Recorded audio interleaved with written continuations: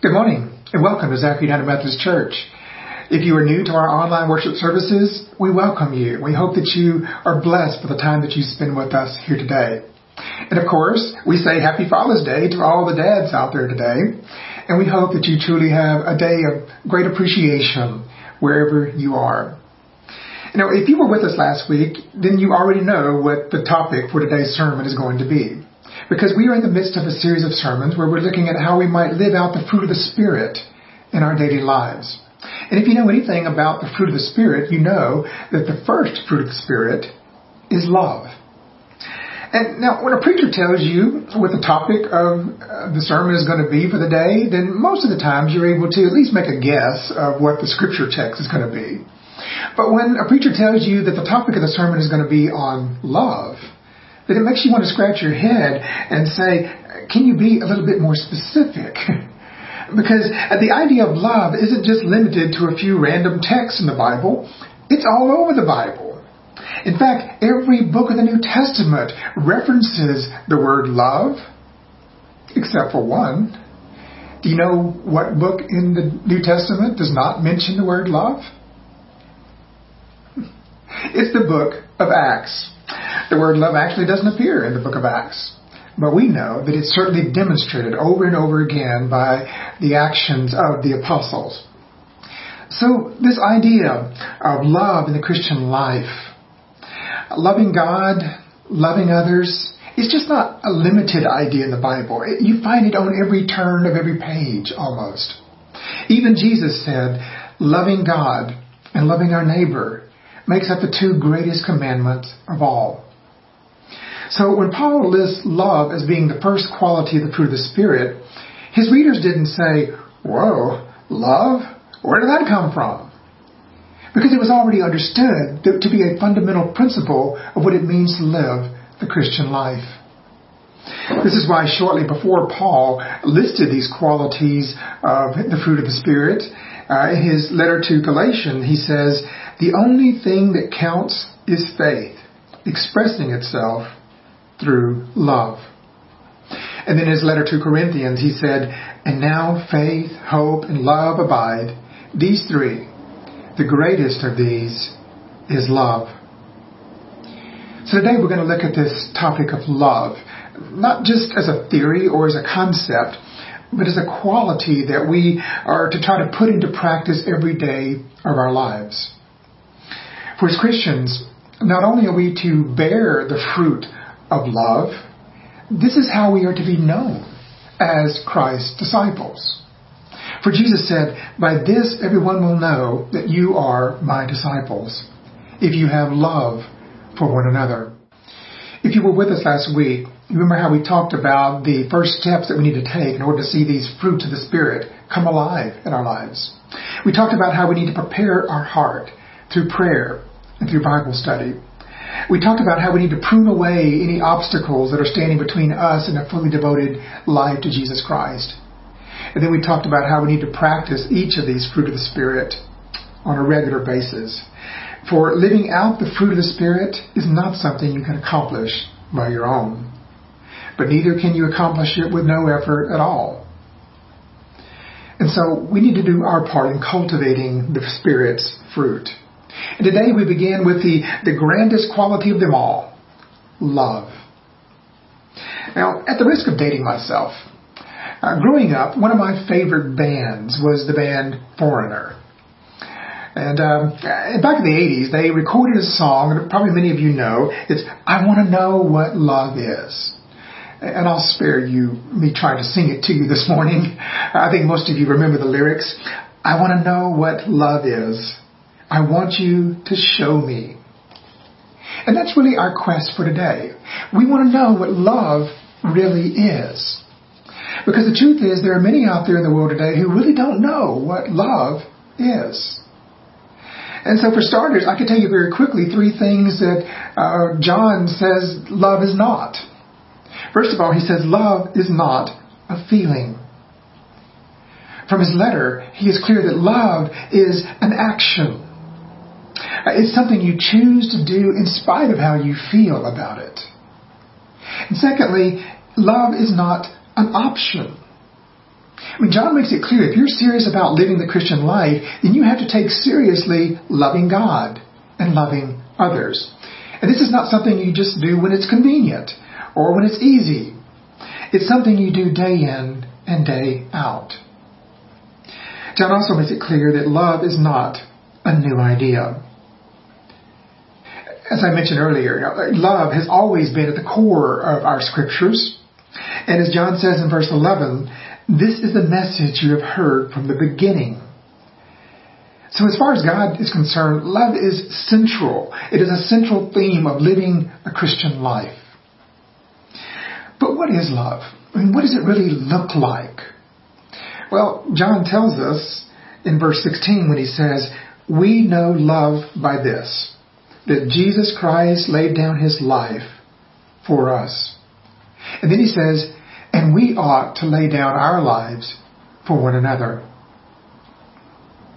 And so the challenge is not just to know what love is. The challenge for us is to show what love is. In the words of a foreigner, I want you to show me. And so on this Father's Day, and on this day in which we live in a world that desperately needs to know what love is, we're going to be focusing on how we can demonstrate God's love to the people in your life. People such as your spouse, or the people who are your friends, your neighbors, your family members, your co-workers, people who have really nothing in common with you, some that you may even disagree with, some that you even consider to be your enemy.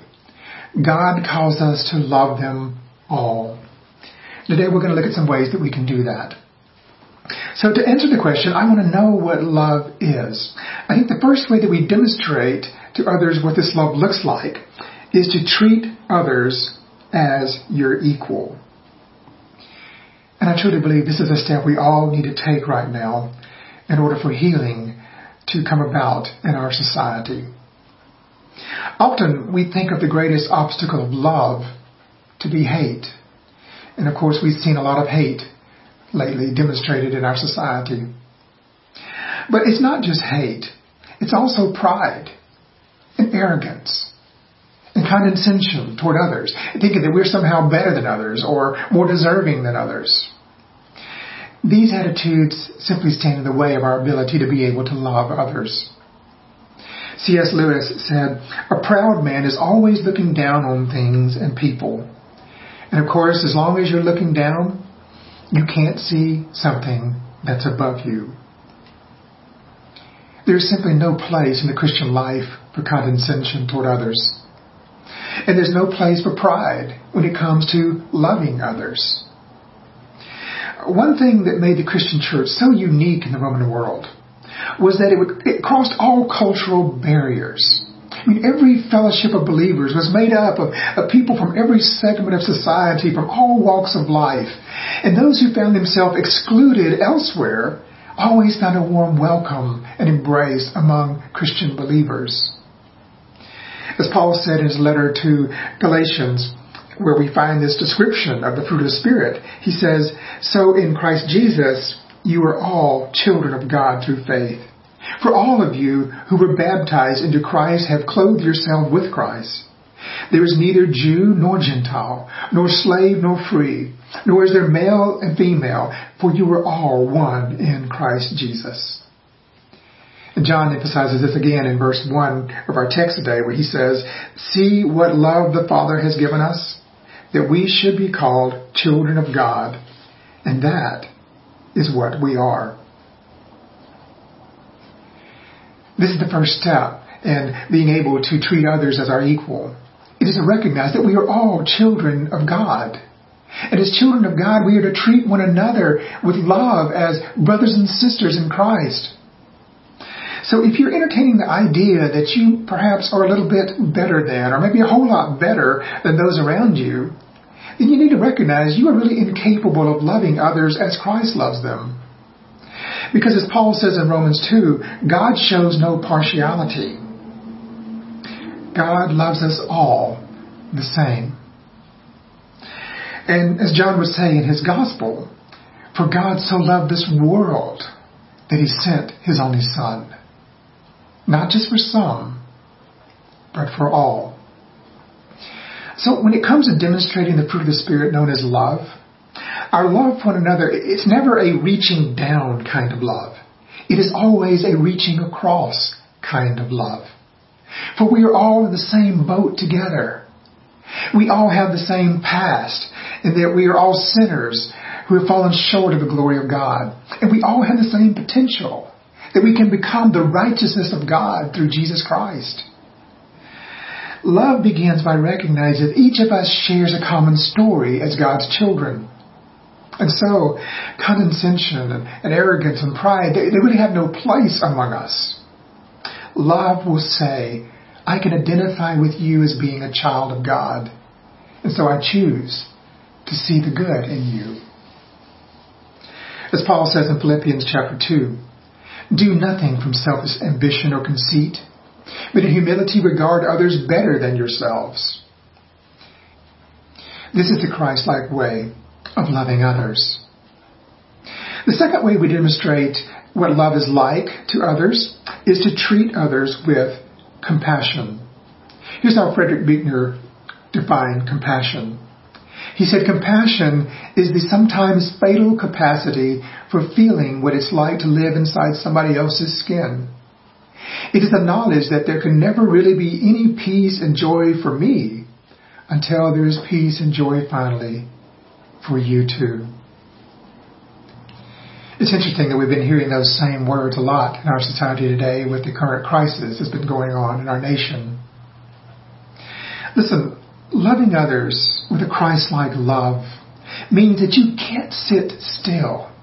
You can't rest. You cannot be silent and ignore it as long as there's someone in need and you have the ability to do something about it. As John says in this letter, he doesn't pull any punches about this principle. He said, how does God's love abide in anyone who has the world's good and sees a brother or sister in need, yet refuses to help? Now, to be sure, you can't solve all the world's problems, nor can you pay all the world's bills.